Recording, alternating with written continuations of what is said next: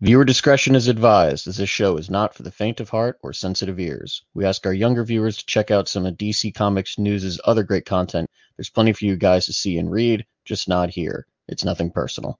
We'll explain when you're older. Now let's begin.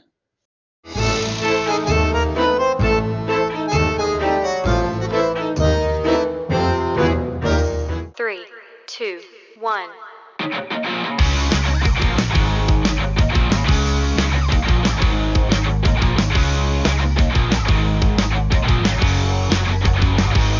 Hey there, guess what? You've arrived at the dirtiest program available in DC Comics News. That's right, it's Mad Love. It's all about the Harley Quinn TV show, originally from DC Universe, now on HBO Max. And it is wildly inappropriate. If you're not old enough to be watching the show, you're not old enough to be listening to this podcast. And if you have to ask, guess what? You're certainly too young. With that, if that happens to be you, please hang up. Check out any of our other great content from DC Comics News podcast and know that this will always be here when you are old enough to tune back in, hear all the craziness, and who knows, catch up in the future when we're doing season 10 of a great show that I hope goes to season 20. With that out of the way, welcome once again to Mad Love.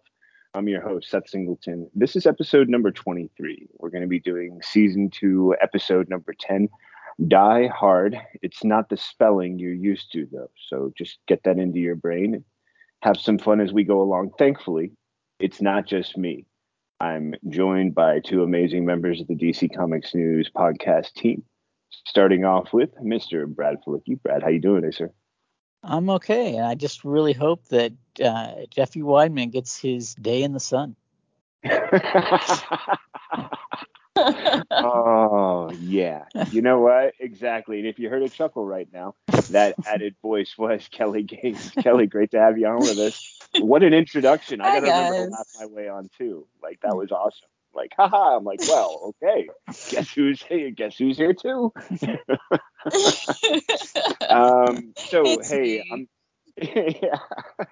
I'm just going to go ahead and say that if you guys would like to start this one off, do you have a favorite quote you would like to just sort of say is either your favorite at the get-go and then we can kind of look forward to it coming in, or that you feel embodies the spirit of this episode?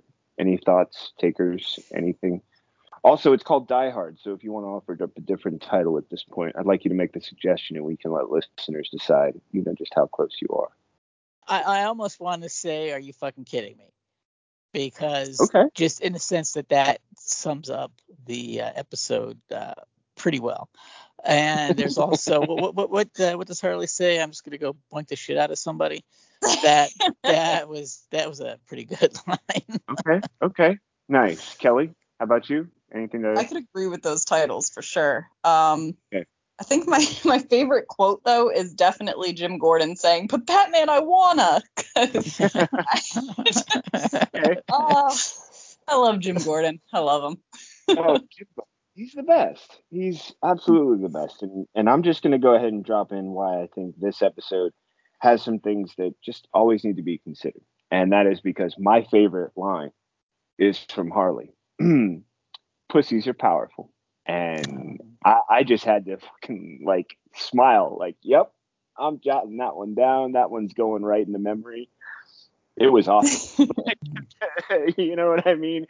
I mean, it was right up there with, carving the, what was it? The ice tunnel.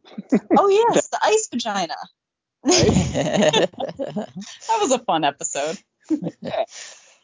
Powerful, just kind of sung it home for me. I was like, dude, if you're gonna fuck with somebody like Psycho, what a better statement to say than the one thing that probably terrifies the hell out of him, right? Powerful to have Jenna tell you that he simply can't deal with. So with that out of the way, I'd like to say, if you're wondering just how crass this show might get, I hope that gives you a suggestion. And from here on out, you've been warned. You've even been scolded if you're underage. In fact, I'm saying it again. If you're too young, get out of here. Go on now. All right.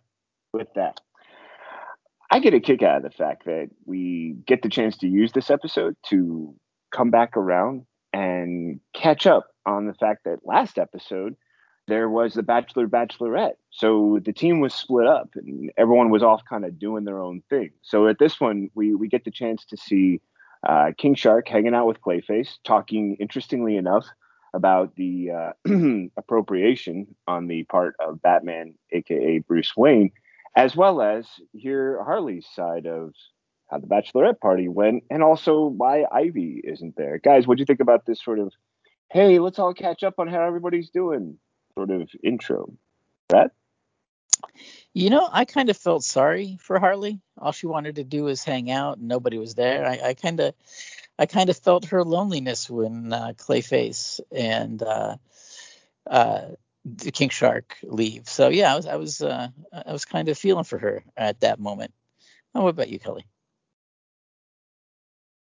I was kind of surprised that nobody asked for more. Well, that Harley didn't ask for more detail about King Shark getting married, because he throws that in pretty early on, and she's like, okay. Yeah. I feel like I'd ask a few questions, like how, why, who's Tabitha? But I do feel for Harley. I mean, she's trying pretty hard to hold it together, and for a second I was like, oh, she's kind of handling this well, going to see her friends, kind of talking it through. But no. Then she follows up with, let's get drunk, essentially. And it's like, I get her. I feel for her, but maybe not the healthiest decision. But then at the same time, I mean, that's the way a lot of people, I suppose, deal with heartbreak to, well, we know what Harley's plan is going to be, but essentially to boink the shit out of somebody. So I get it. What about you, Seth? So hard to follow up such great statements like both of those. The only thing I think I can introduce that should provide, and Steve, if you're with me in spirit right now, you're going to appreciate the punning. I'd like to throw some chum in the water with King Shark's statement. Jesus was really a shark, and that's why he has to go off with Tabitha, right? Because, she's actually quite religious. And we get the moment to sort of just like dabble with that, because I remember, as irreverent as the show is, I do remember a Family Guy that made fun of Fish Jesus.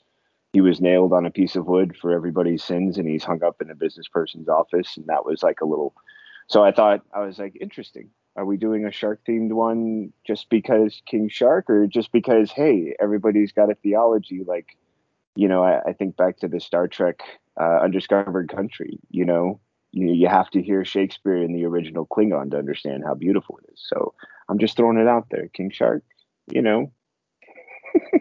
is there a shark somewhere down in the water that we all need to come across, because it's going to change everything up top, or, just kind of curious?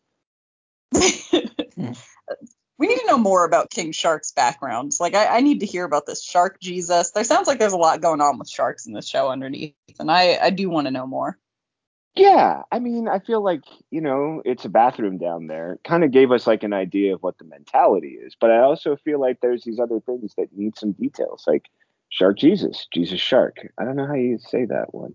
Anyways, and I love that, you guys both pointed out. I agree. I feel bad for Harley. Like, she wants to do stuff. And I mean, okay, Clayface, it's Tony's. Like, you know what he's going to pick.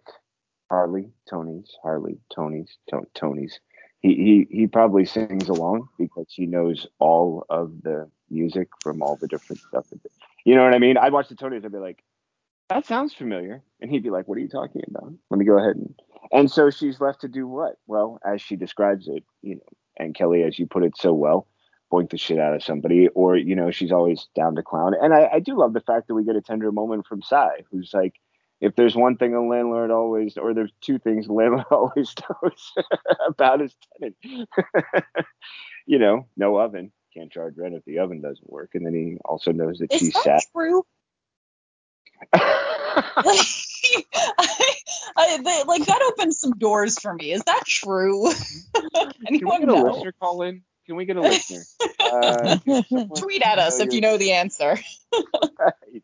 Seriously, we leave you all the ways at the end. It's very easy. Like, come on. But, Kelly, thanks for putting that up, because I feel like plenty of folks are like, I would like to know, because I have an issue to raise with my landlord, if so. So. Landlords are coming for you. Yeah. I also love that Harley was still wearing her Cobb Squad hat. which for me, just like, I love it when a show keeps the continuity going. Like, it doesn't just throw something in one episode and lets it go. Like, dude, Cobb Squad, don't forget. In fact, I felt it was an awesome theme when we get over to Wayne Tower because, basically the advice given to Harley is do what makes her feel happy. So she goes off to Wayne Tower, to the bar up there, and we discover how safe it is because much like the invisible plane scenario going to Themyscira, Wayne Tower is actually bulletproof glass. So all the parademons running around the city, yes, don't forget they're still loose. Can't get in. They keep actually going curse splat on the windows, which was one of my favorite moments to sort of set the atmosphere. But that doesn't seem to be the biggest surprise that Harley discovers while she's at the bar. Brad, what do you think about what Harley learns? I just admire the tenacity and the stick-with-itness of Gotham citizens, that they can still find it in themselves to go out to a nice dinner when there's parademons attacking the city. So you Gothamites are made of strong stuff. And I did get a chuckle out of the guy trying to explain that the John Mayer sound didn't really develop until his third album. And of course, we see a kind of familiar face behind the bar. What about you, Kelly? Well, I was initially struck by the John Mayer guy just out of like that 30 seconds of listening to him that we get. I was like, wow, he really is boring. Like that's kind of when someone's at rock bottom and they're just looking for someone to take their mind off of someone else. You have to be a specific kind of boring to not make the cut. And that man did it. And I mean, honestly, kudos to him for that. But as far as I guess it's Gotham. So to an extent, the citizens of Gotham must be just really used to stupid, super powered shit happening. So I assume they're just like, yeah, it's Tuesday. The Joker popped out of a building not too long ago. Batman's always doing some crazy stuff. And now there's parademons, but they still want that dinner, and that's fine. And as for the surprise behind the bar, I mean, it's does he have a normal person name? I don't know, but Boring Joker is, he's here, and he's had a meteoric rise through the bartending industry. And yeah, this is kind of par for the course. You go out to get over somebody and you run into an ex. That's fine. That's fair. Seth, what do you think? Well, I chuckle at the fact that the meteoric rise, because having been a barback who became a bartender, it happens like overnight. It's like 1 minute you're just getting your ass kicked, like getting ice, cutting lemons and limes, cutting your hands, getting lemon and lime juice, and just being like, fuck, I don't get tipped enough for this goddamn shit. Maybe almost enough, but not quite enough. And then one of the bartenders is like, I hate it here, I quit. And if you know a couple of drinks, you bump up. But I love the idea of him like taking it to a very elevated scale of being like, oh yeah, that's when I was barbacking at some slum place, and now I've made the meteoric rise all the way up here. Isn't it astronomical? You should be surprised. I know I am, and I am every time I tell it to someone. At some moment, I'm pausing, like, dude, kind of happens a lot. But I love your enthusiasm, and I love the feeling that it's all him, that, he's doing this. He's making a big go of it. Now, granted, he was pouring 3 drinks at once and looked pretty smooth in the process. And I didn't catch any maniacal there. So I am struggling to think. I want to feel like his name was like Bill or something like that, or at least that's the name that for some reason was immediately associated with the quote unquote humanized form of the Joker. But we also get the chance to talk about the fact that, yeah, Gothamites are very strong. They're not even sweating the fact that we haven't even seen Batman around recently. Have we? He's still recuperating, although he's making his presence known, and he's looking for those who can help him out, which gives us a chance to kind of shift gears to the fact that we've also got Jim Gordon doing his best as, the guy in charge to send out I think a very interesting squad of men and one single woman in each squad to handle what's going on with the parademons. How did you like this check-in with Gordon and the fact that he gets a call up to the roof and the chance to maybe play a bigger part. We see how that works out. Brad, would you? I do hope that he can find a doctor to get a prescription for the Clement on his knob. So I do hope that once the parademons are done, he can figure that out.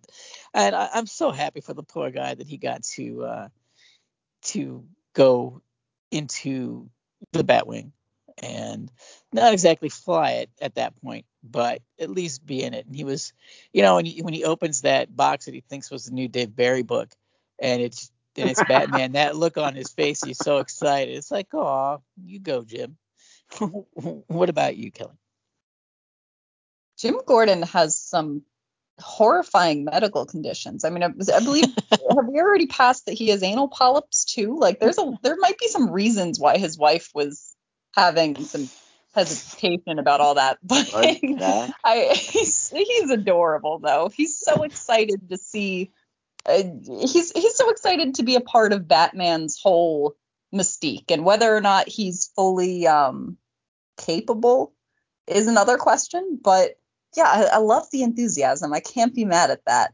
And yeah, I mean, hopefully he finds a doctor, and maybe he doesn't strike me currently as a character that's getting laid a lot. So maybe he should kind of look into why it is that these things are popping up for him. Like, are they long-standing issues? Is there I don't know. I have a lot of questions. Seth, what about you? I have many questions, okay, and I also I first question the importance of being in charge of a police department and sharing with your officers the horrifying degree of said chlamydia, as pointed out by Brad so well, and highlighted that that is apparently how fast these infestations of parademons, which then makes me picture it's the parademons who are attacking his knob, and certainly, or maybe like if you're personifying your disease. So yeah, and then Kelly, you pointed out, like, I have a concern, because if that's what's happening in front, and we do know about the polyps mentioned for the back, like, okay, dude, like, do we even, you were smoking and drinking a lot. Do we need to worry about like throat cancer? Like, what the fuck's going on with you? I love you. And as you pointed out, he is so adorable, which is why it's so great to cheer for him now that he's sort of recovered from that very sad state he was in before, and now is, again, like you pointed out, so earnest about, like, yeah, I can't wait to get the fuck back out there. And me and my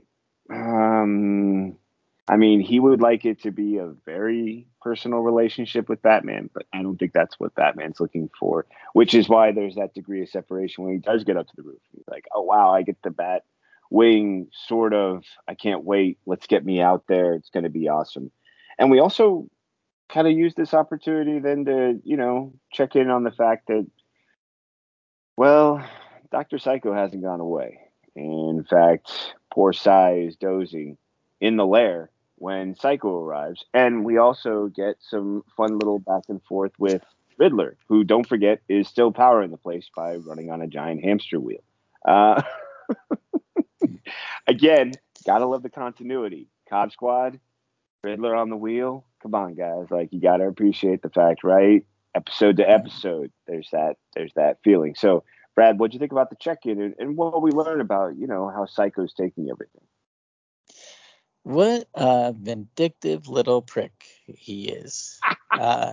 This is really where he shows his true colors. And I think we kind of all agree, we may have even talked about this before, that he's obviously the most unlikable for some real reasons of the group. So seeing him go is not the end of the world, but he's really showing his true colors here.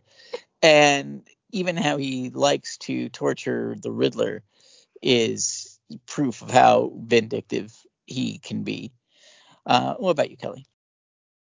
Yeah, I wasn't surprised that he he's at this point where he's quitting the group and yada yada. I was disappointed though. I had hoped that maybe he would. I don't know. I don't really know. I can't say that I necessarily hoped that he would develop into a better angry little man, but I guess I did. But really, I mean, what stood out to me was Cy is just so, for the landlord who really had nothing to do with this crew initially and was just trying to get Ivy evicted. He's really ride or die for Harley. I mean, I love his line, "You leave the dance with the one you came with." That is like, I love that. He's just so wholesomely supportive. And yeah, I mean, Psycho can fuck off. He gets what he deserves. I will leave it at that. But yeah, I don't know. Psycho just, you could have been better, man. You could have, I don't know. We started off with a C word with him, so I'm not really sure how much higher he could have gone. What do you think, Seth? Oh, Psycho. If there is ever anyone to embody the small man complex, it is Psycho. Doesn't help that he appears to come up to the kneecaps on most people, but he clearly is intimidated and overcompensating. And man, as you pointed out, Kelly, like, yeah, like, Cy, he seemed very peripheral at first, and gradually he has become like that, not quite father, but, weird, somewhat dangerous, somewhat scary uncle, the one who, like, I know someone who is like, yeah, so, I have this uncle who still parties and is single and likes to mention the fact that he still occasionally, or maybe frequently, will proposition hookers and do a certain amount of very dangerous drugs while, doing. Yeah, exactly. And I sort of chuckle, wow. like, and this is an uncle, and he's like, oh yeah, no, it's kind of creepy. You got to keep him away from the younger ones if he shows up at a family. And I was like, okay. So Cy kind of falls into that category. I'm not accusing Cy of propositioning hookers, certainly not. But he has mentioned along the way in our journey that he did some pretty nasty stuff on the part of the U.S. for the CIA. And, I mean, he knows where most of the bodies are buried, and the rest he's too drunk, to recall. But yeah, ride or die. Like, what a big heart he's developed for Harley. And I love the fact that we get a chance to, like, see just how big that heart can get. I do agree, Brad, like, what a seriously vindictive little prick, little shit, maybe a little shit with a little prick, whatever. I'm not trying to get into a sizing with the guy. Like, those jokes are too easy these days. It's like low hanging fruit. Hey, so with that, we get to come back to the fact that we've got Wayne Tower, which, for all its safety and security and bulletproof glassery, should be relatively safe, and Gothamites are there happily dining along. But then there's the interior, and it seems like right when Joker has that "do I know you" sort of moment with Harley, and she's about to storm off, we learn not only what a Wayne fashioned is, but we get an interruption by robbers who are, well, I think they're more adorable than Psycho, but that's my opinion. Brad, what do you think about this? First thing is the Joker is one thing that I like about the Joker at this point is that I don't know if he is playing a game or is he really does not remember being the Joker. And he has those moments where Harley slaps him back into reality where he's almost slipping. But I always wonder if it's an act or not. And I like that about this episode. And the robbers, yeah, how crazy would that be to be robbing somebody and say, I need $50 million, and then somebody you kidnap says, oh, I can wire it to you right now, and you don't take the offer? Like, what's wrong with you guys? But we'll find out later in the episode. What about you, Kelly? Yeah, I was stunned how ready the Wayne Tower clientele was to deal with these robbers, because $50 million, no big deal. I'll wire it to you. And then, a couple minutes later, he's like, and I need, a nuclear warhead or something. And the other guy's like, yeah, fine, I got it. Like, just don't shoot us. What do you want? Like, that is, Gotham really is a collection of fascinating individuals. I don't think there is another restaurant in the world where you could walk in to rob the place, demand $50 million in nuclear weapons, and just table 1 and table 3 has it for you. That's insane. Good for them, though. Good for Gotham. But But yeah, I do actually really enjoy these robbers towards the end. They have a very very colorful inner life, a lot going on, a lot of layers to their character. And we don't get to see very much of them, but yeah, I love that. What about you, Seth? Yeah, this one made me chuckle. The idea that this is a hostage situation. And then one of the guys fires a gun. And he's like, "Hey, come on now. It's not that guy. Sorry, he's new. We're not trying to be that threatening right off the bat." Like from that moment on, anyone who breaks in and threatens with guns and then apologizes when said gun goes off, you sort of, I did at least, go, "Oh, look at you." You're trying to bring back the genteel quality that can be exhibited by classy criminals. That's sweet.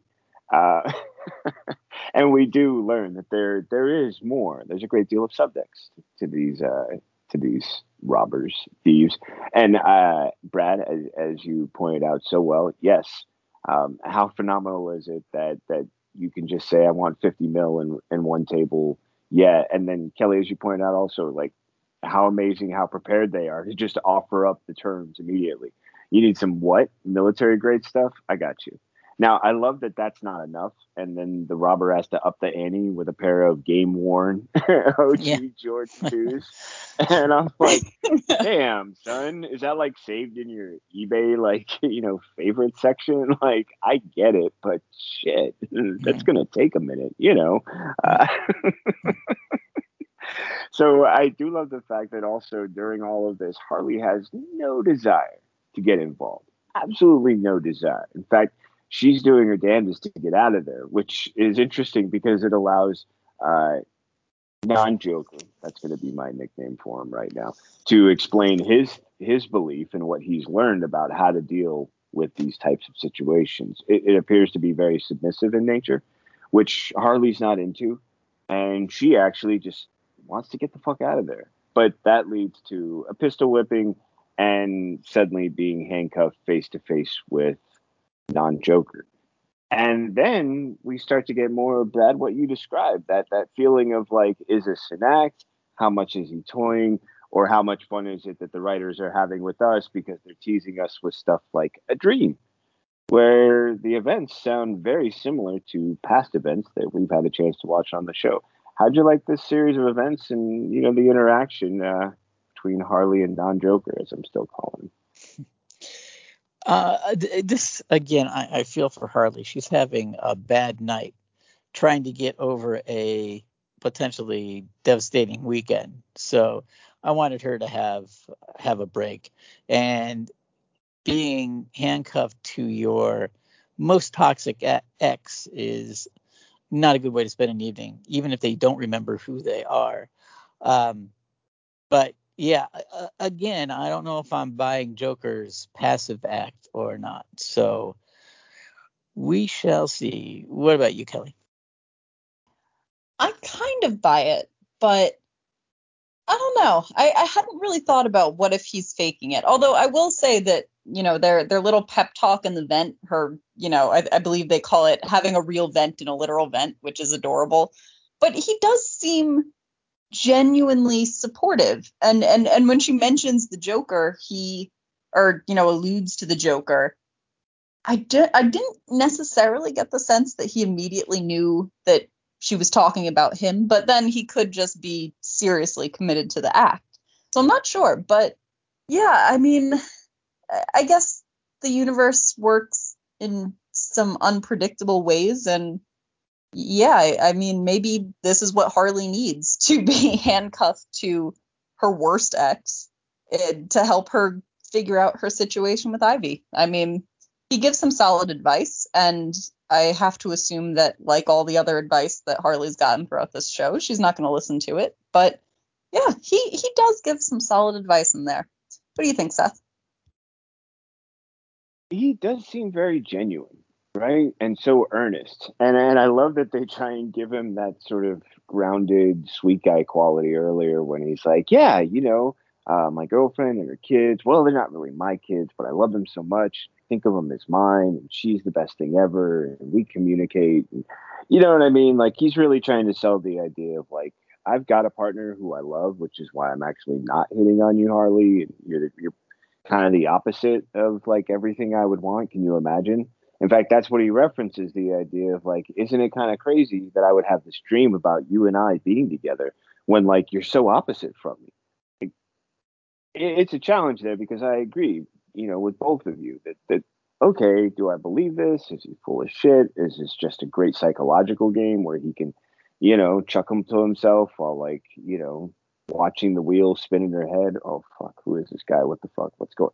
You know what I mean? Like, I could totally see him doing something like that.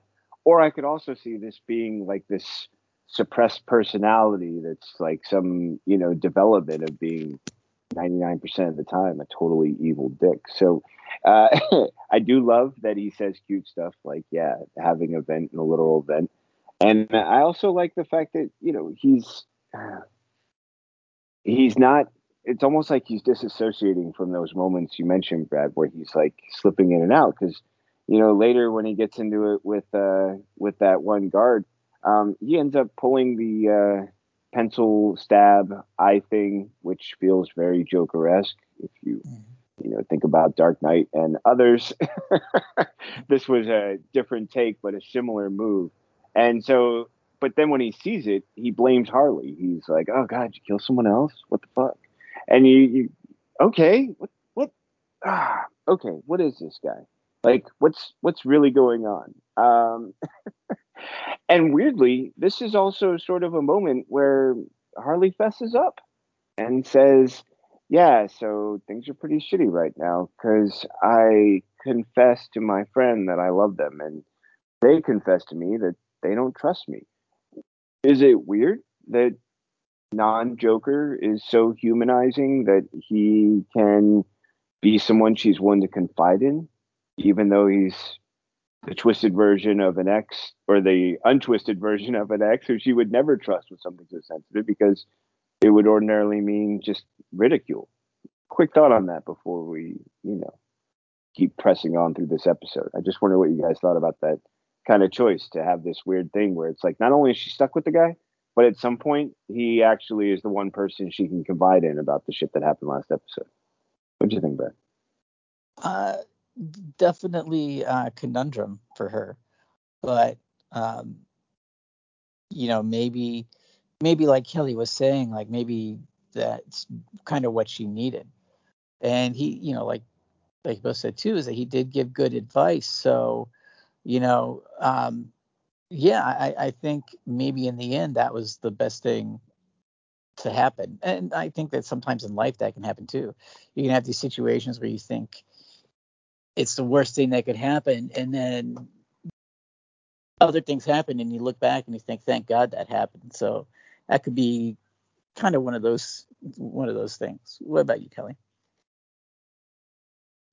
I mean, of course, the Joker may not know that he is Harley's ex, but I mean, weirdly enough, when you were just talking, Brad, I kind of thought that I actually was once in a situation where I gave an ex-boyfriend advice about his current relationship, and it was kind of like, yeah, it's like, well, you know what? I know you well enough to know what your actual issue is, and so here is the genuine advice. Here is probably what you're doing wrong.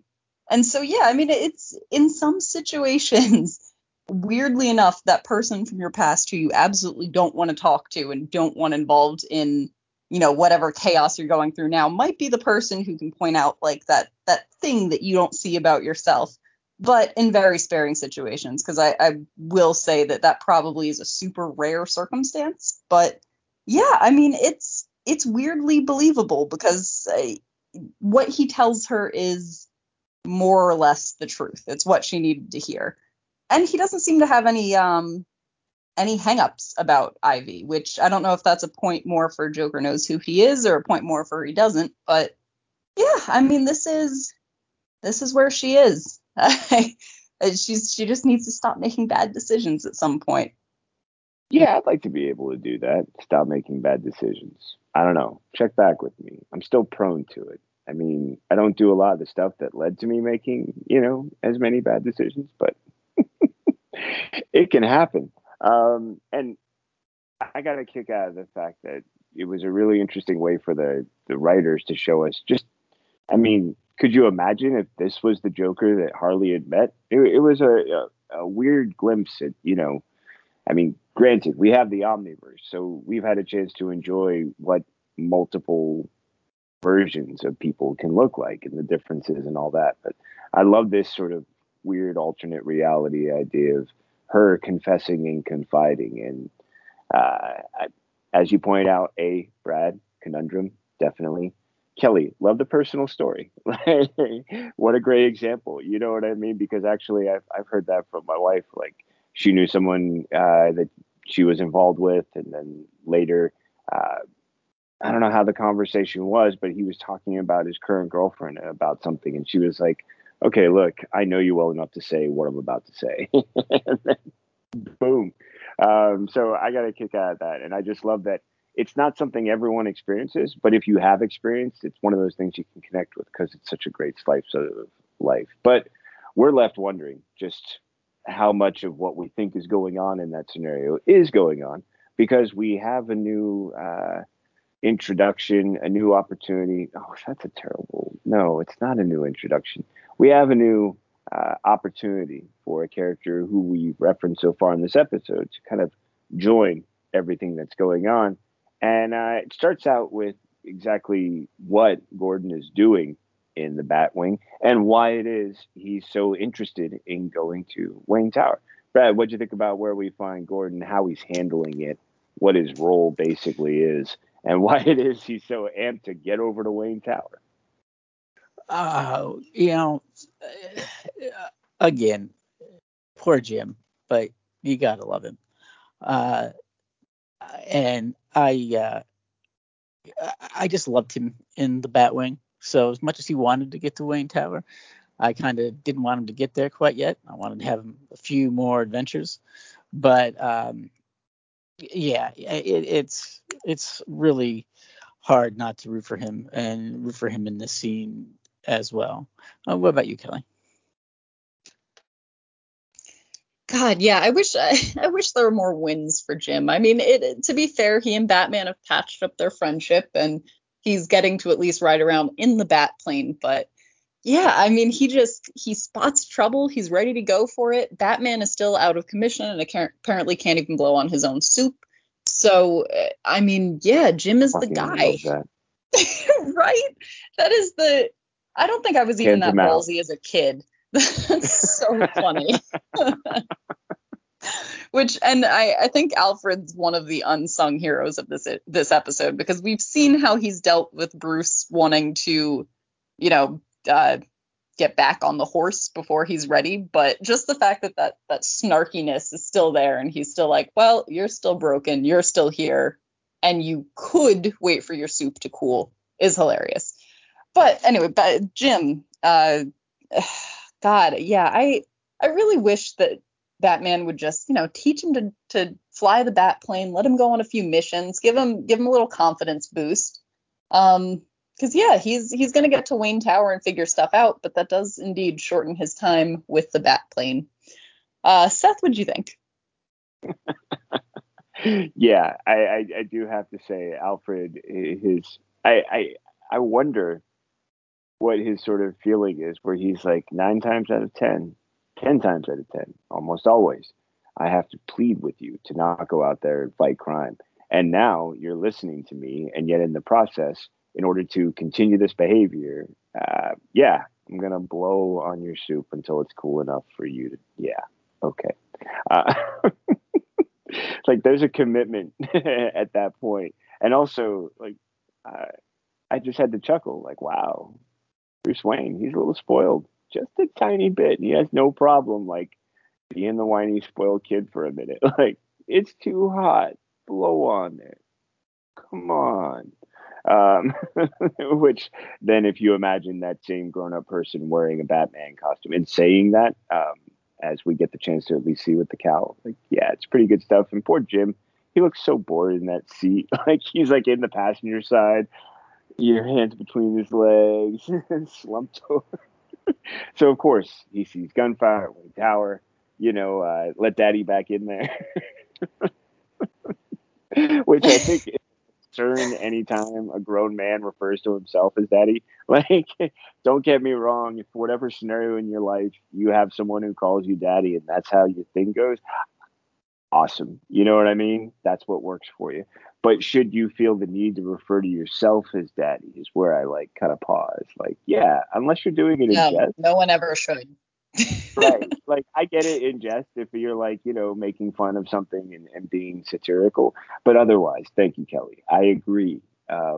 Brad, I believe you agree with me. You don't even have to voice it, brother. The guy behind Flicky Fashions would definitely. So I'm with that. But we get to find out just what it is that's bugging Gordon about, he keeps trying to get out there full throttle and everything's getting in his way. Now he finally has a chance to get in there and, kick some ass and, get some action, which, like you also don't want to hear the older guy be like, I want to get some action because it just sounds creepy. But we thankfully get the chance to shift away from that for a second and discover what happens when Harley and Joker do get out of the vent. And we discover that Riddler was not as securely imprisoned as Psycho made it out when he was hanging out with Cy. And not only that, but Riddler's there because, well, he's actually very involved with all of the events that have transpired recently. And it was all actually part of a much larger devious plan. Brad, what do you think about Riddler's appearance here and what we discover? That is why he was asking for those game-worn Jordans. He was trying to buy some time because he was in on the plot all along. Yeah, this is again one of those moments where true colors of characters are revealed, and we also kind of get to see again the kind of inner workings of our robbers, or at least their personal lives a little bit. One guy wants to spend more time with his kids, and that's kind of a nice little deviation from what we get from most henchmen. So that was kind of amusing. But yeah, man, this Dr. Psycho's got to go. What about you, Kelly? It was adorable, the henchman with wanting to spend time with his kids, but then Harley hits him with a cancer ray. And I agree with Harley. Why in the world did anyone make that? That was my like main question coming out of that scene. The poor man. He screams, "Harley Quinn gave me cancer," and it's just like, oh, that's a terrible thing to say about anybody, and it's a terrible thing to do to someone. But wow, there's some weird tech at Wayne Industries, and I think I don't know how we would explore that further. But yeah, I mean, I should have seen it coming that the Riddler was going to end up tied into all of this, because there's no way he's just been peacefully running on a hamster wheel for the past I don't know, I figure it's been about a week in Showtime. Yeah, this just it sucks. And I do actually love that Harley's not at all concerned that how did you get out of, the wheel in the mall. She's like, how did you get so ripped? Because, like, I mean, yeah, you can't run on a hamster wheel for however long he's been doing it without having some serious physical effects. I mean, good for him. That's healthy lifestyle, healthier Riddler. Not the best plan for the people of Gotham, but still. What do you think, Seth? I love that it's this moment where, one, we realize just how crafty Riddler is and how he's, been the guy pulling the strings for the robbery and everything else. And then it's this helmet that he wants to get, which is interesting because villains seeking helmets usually know that it's generally designed for some sort of brain amplification. And that he he is also very proud of his newfound physique, quads and calves in all. But I love that it's him recognizing non-Joker as Joker with normal skin, and then taking a shot at them that leads them into the room where, yeah, we've got two henchmen having a cigarette, trying to just like hash out how they live their lives when they're not busy being henchmen. And then, yeah, Harley Quinn gave me cancer. That's a line I'm sure the actor was like, dude, guess what I got to say today? Don't, no, even better. Want to hear it? And yeah, I'm going to agree with you, Kelly and Brad. Why the fuck did they make cancer rays? Like, dude, what's happening at Wayne Tech that they make this shit? And why is it so important? More importantly, what else is there to be afraid of and worried about? Because clearly a paralyzing device that's used on Harley, well, it gives us the chance to see that moment that I was talking about earlier when Joker, non-Joker, breaks out the pencil, stabs poor Kevin. Now we know their names. We've humanized them. It's like naming the lobsters. How can you steam them now? Poor Kevin gets the stab in the eye, thinks that it's Harley. And, well, that scene then leads them to be, it's almost like they got chased out from Riddler. Now they're getting chased out from this one. And who do we stumble into? Well, it's Gordon, who is about to make the biggest arrest of his lifetime. But that's not the biggest thing that's going to happen. Guys, what do you think about how we're slowly moving to a rooftop, well, climactic conclusion? Yeah, I'll check out with that. Brad, what do you think? I did kind of feel good for Gordon that he was standing up there with your King Sharks and Clay Faces. And you're not exactly heavy hitters, but heavier than he's used to hanging out with. So he's almost getting his day. But poor Cy. He makes the ultimate sacrifice. And what seems for me to be a theme of this episode is true colors being shown, because Cy really showed his true colors when he sacrificed himself and really was honest with how much he did care about Harley and the gang. So that was pretty sad to see him go. What about you, Kelly? Yeah, for Cy. He really did come through in the end. And I mean, of course, it's so Psycho's, being Psycho and recruiting people to help him take over the world, which he hasn't even he hasn't even told us specifically why it is that he wants control of the world. What is he going to do with it? What does he want to change? I don't know. He seems like it's the overcompensating thing, I guess. He just seems like the type where he wants to take over the world because he wants people to think he's significant. But Cy, just by being a good ass friend and apparently a landlord that's willing to go above and beyond, does this huge personal sacrifice and clearly makes more of an impact in anyone's life than Psycho probably ever will. And yeah, Jim, he's there when he needs to be there. How much he really adds to the situation, no, he gets the Joker, non-Joker identified, cuffed, and in the back of the Batplane, and that's definitely something. It just, I really just wish he had one of those big, I don't know. I wish he got to have his big hero moment. And it's also, I wonder if he ever looks at Clayface and thinks about Clayface's hand and misses his friend. It didn't come up, but I do wonder. What do you think, Seth? I'll always wonder about that after we saw the episode with the tattoo. There's a great feeling that I have that he had that little hand tattoo on his chest when he was taken back to the city. He's ready to go for it. I do love that in this one, Gordon gets that moment where he gets to tackle a Joker who doesn't know he's the Joker.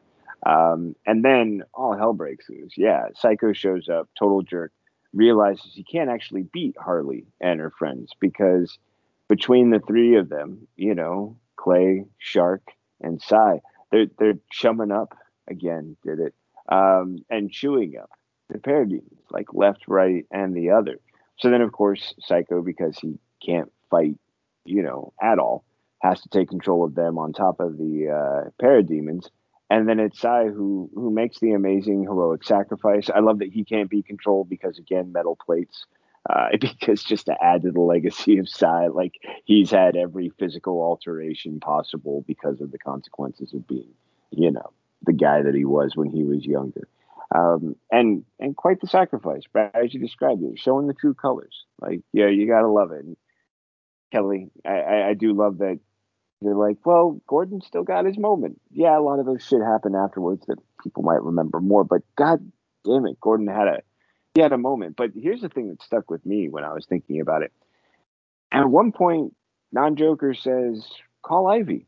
And what's the one reason that Harley can't do it? Because she doesn't want to involve her in another mess she made and yet again prove right. Now, I'm curious if that would have saved any additional lives, given that we know how powerful Ivy is and what sort of damage she could. I mean, basically, if she called Ivy, would she have had to admit that she made another mess and yet Cy would still be alive? Wonder about that real quick. Yeah, exactly, right? Like, there's a moment where I'm like, okay, did your pride just kill Cy? Just to check on that. Like, is the fact that you were too worried about looking bad the reason Cy sacrificed? Because that's not what we call an equal trade. Like, that's not a good bargain. Yeah, and not only that, but I'm stuck with the fact that I think Psycho only wanted to take over the city with Darkseid. I don't think he even got to the world part yet. Like, I think he doesn't have what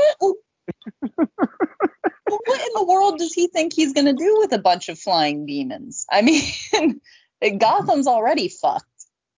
I think world domination. That's me. Go for the. You know what I mean? If you end up with just a continent, what's the worst? But also, what did you think of the parting gift from Cy to Harley? Here's my eye. As long as you have this, you'll always. And it wasn't like a clean little like here. It was like, here's the whole stem that attaches to the brain. There you go. How Van Gogh of him.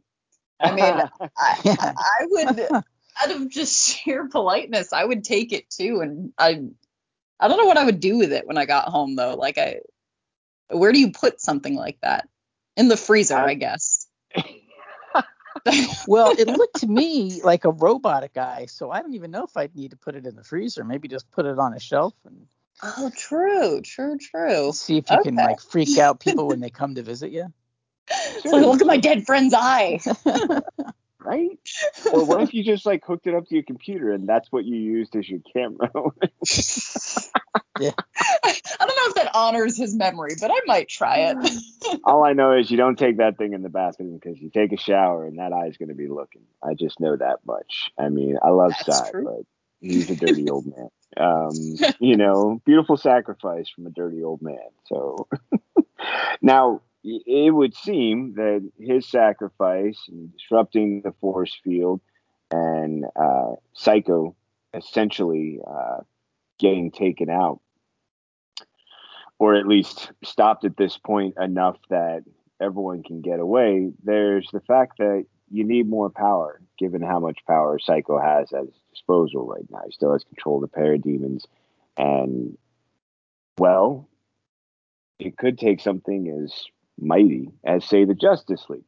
Problem is, only the Joker side of non-Joker thinks he remembers that, because, yet again, these dreams, these pesky dreams that we know are actually his memories of the past, could hold the very clue.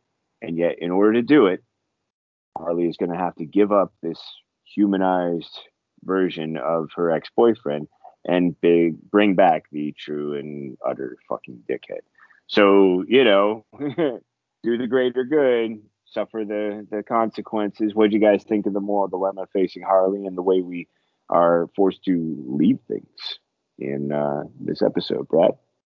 I think that she is growing a bit and is willing to face the consequences for the greater good, getting the Justice League out of the Book of Fables. So in Joker goes to the vat of chemicals that made him the first time. So what a cliffhanger to leave the episode on, so that was interesting. It seems like the last few episodes did kind of leave on cliffhangers, which you don't necessarily get all the time with animated shows. So that was kind of a neat little twist.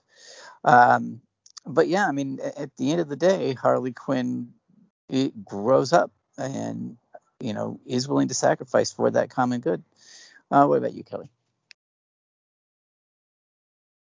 I do like seeing her, own up to what she's done, and she's ready to take the necessary steps to fix the world. But they didn't maybe think, why don't we just like pop by normal Joker's house for a minute and like see if they can find the book, before throwing him in the vat? Because I don't know. I feel like the vat was a big step to take. I think first I would be like, okay, so you've seen the book. Let's check your house, maybe.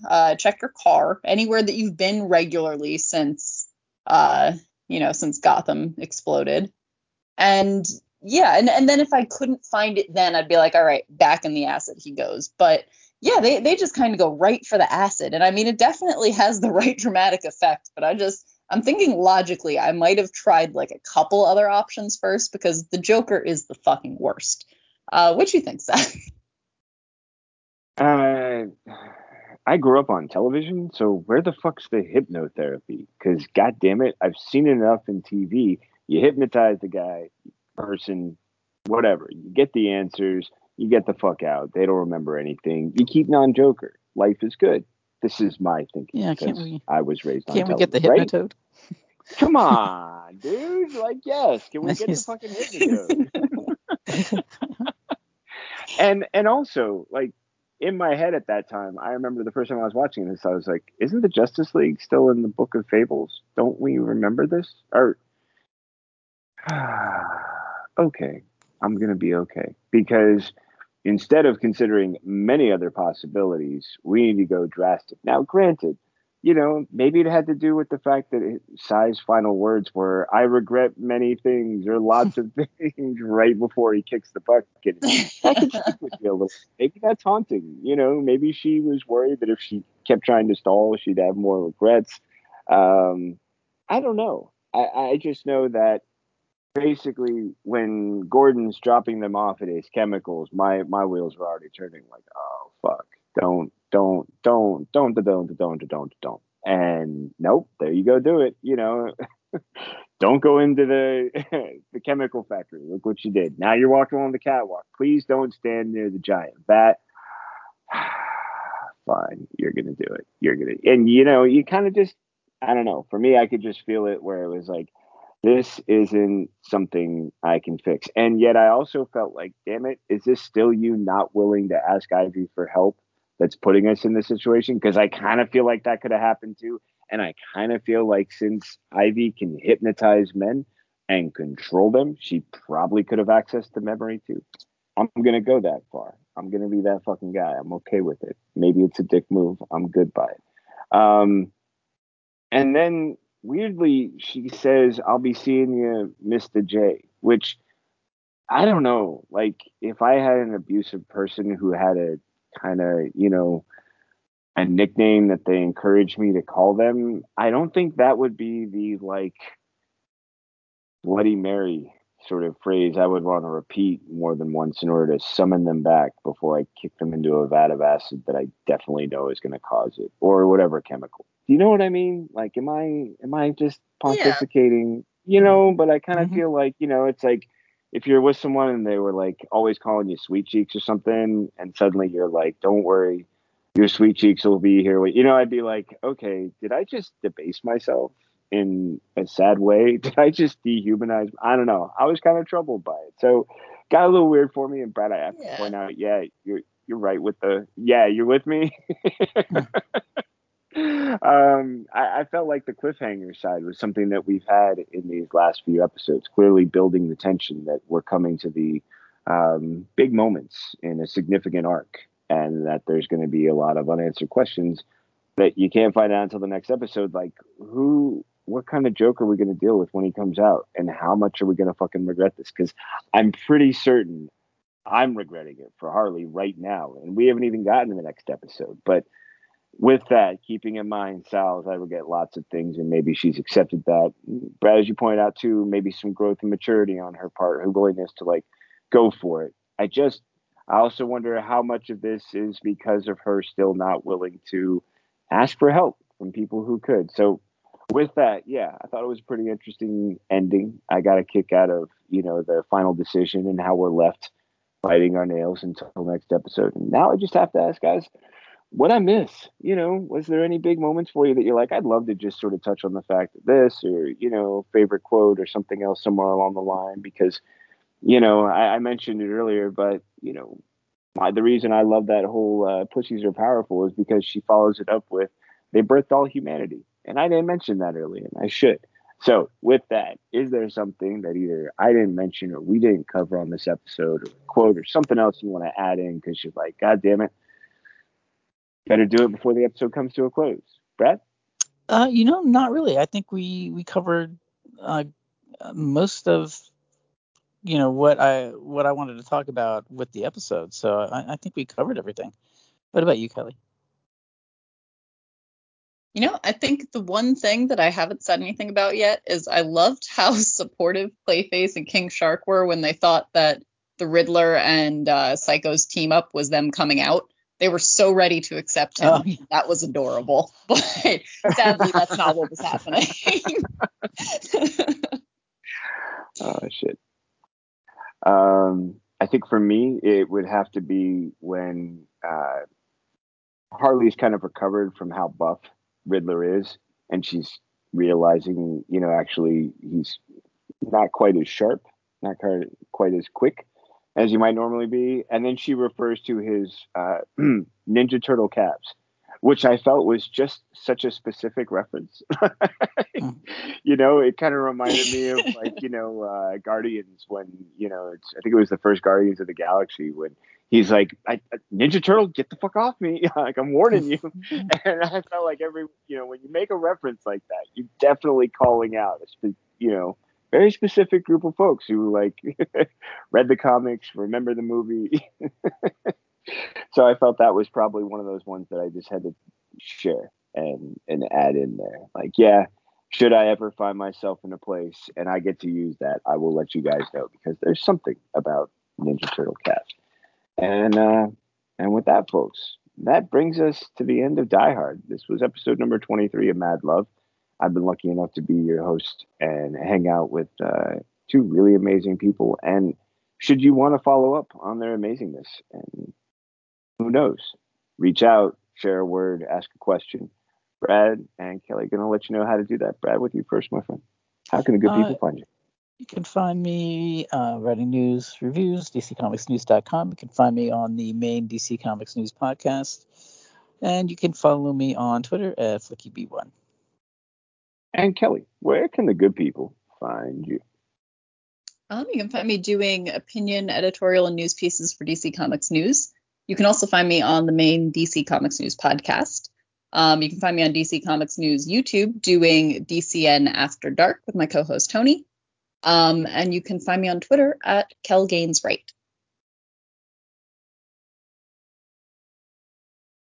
Sweet. And you can find me here. You can find me hanging out with these amazing people right here at DC Comics News. Find me hanging out with them on the weekly podcast on the Spinner Rack, where I host and pick my top 5 picks from each week when we're doing episodes of Mad Love. And it gets just a little bit silly and sometimes just a bit bawdy. And in the meantime, look forward to new episodes from Kelly on DCN After Dark, her and Tony. You've got Flicky Fashions one day coming down the road. I know that sumbitch going to happen. I'm not stopping saying it, goddammit. I'm calling that shit. It's like Babe Ruth pointing the goddamn finger. Yes, that's going to happen. You've also got amazing other episode by episode shows like this, like I Am the Night. And you can make sure you catch all of it just by hitting subscribe on whatever podcast platform you're listening to. And you got a question that you want to send out to the whole gang, at DC Comics News, at capital D, capital C, capital COMICS, capital N, EWS. Use that tag on your favorite social media channel, whether it's reaching out to Kelly on YouTube or finding the rest of us on Facebook, Twitter, Instagram, all that fun stuff. Use that. Let us know what you're thinking, what we should know, questions you want us to answer. We can't wait to hear from you. We love a good conversation. As much as we love saying this tagline, which is how we love to end every episode. And that is to always read more fucking comics. All right. Y'all take care now.